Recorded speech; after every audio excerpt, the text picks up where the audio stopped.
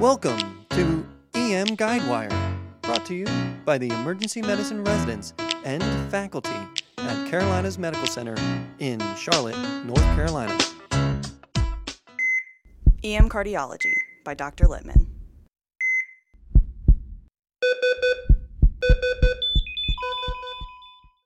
Welcome to this week's Cardiology Core Concepts for Emergency Medicine Physicians, brought to you by the EM Guidewire team from the Carolinas Medical Center EM Group.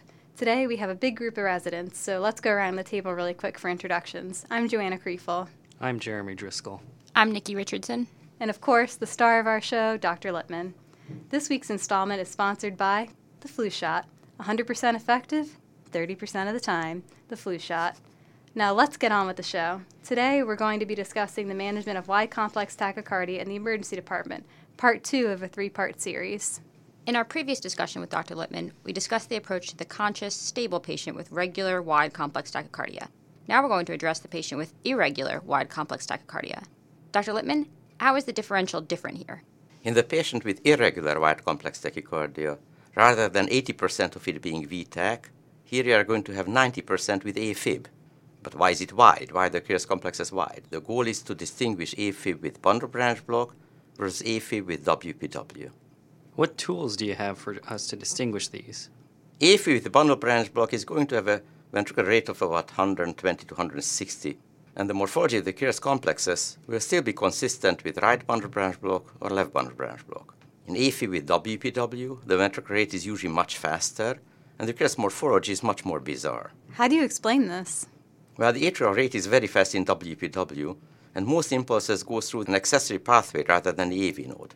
Accessory pathways are usually extremely poor filters. However, some may still slip through the AV node and produce more narrow Kearse complexes. The ventricle may also be activated by both channels, the AV node and the accessory pathway, causing fusion beats. You mentioned AFib with bundle branch block earlier. Wouldn't this appear similar? Yes, of course. The majority of irregular wide complex tachy is actually AFib with bundle branch block. Remember, the ventricular rate in these cases will not be excessive, and the Kearse morphology will still be consistent with right bundle branch block or left bundle branch block. And of course, you can try to compare with an old EKG in Science Rhythm if available.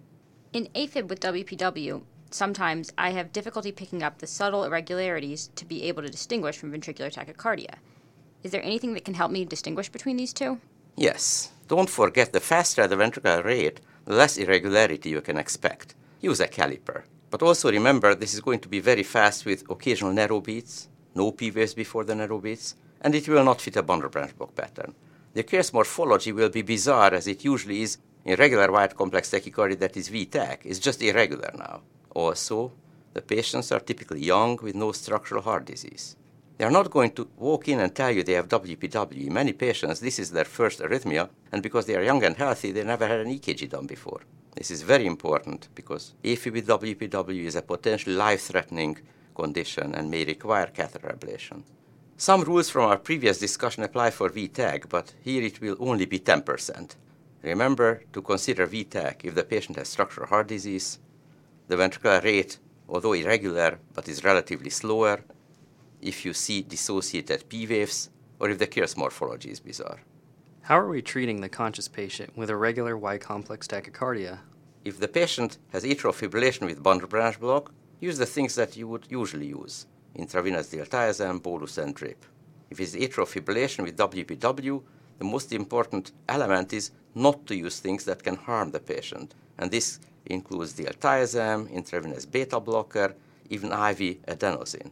If you thought it was VTach, you're going to probably use intravenous amiodarone that can also kill the patient. The first-line treatment for the stable patient with AFib and WPW is intravenous procainamide. What happens if I'm wrong? If the patient has WPW and you use digoxin, diltiazem, beta blocker, you may send them into ventricular fibrillation, a potential lethal outcome, which is why it becomes so important to be able to distinguish these conditions. So, in summary, in irregular wide complex tachycardia, 90% of these will be atrial fibrillation. The trick is distinguishing between atrial fibrillation with a bundle branch block and atrial fibrillation with WPW. In atrial fibrillation with a bundle branch block, the morphology of the QRS complex will be consistent with either a right or left bundle branch block, and the rate will be reasonable, around 120 to 160. These patients can be treated with your typical atrial fibrillation drugs, IV diltiazem, digoxin, beta blockers, or amiodarone. In those patients with atrial fibrillation with WPW, the rate will be very fast, and the QRS morphology will be bizarre. Fast, broad, irregular. Those patients can be treated with IV procainamide and IV ibutylide. The challenge is that the AFib with WPW patients cannot be treated with IV verapamil, diltiazem, digoxin, adenosine, or amiodarone. These drugs might kill the patient with AFib with WPW. So it's really important to recognize this rhythm and not treat with these drugs. All right, thanks, Dr. Littman. In our next segment, we'll be talking about the unstable patient with wide complex tachycardia. Thanks for listening to EM Guidewire. Go! Be awesome today! CMC out. Gravity. Gravity.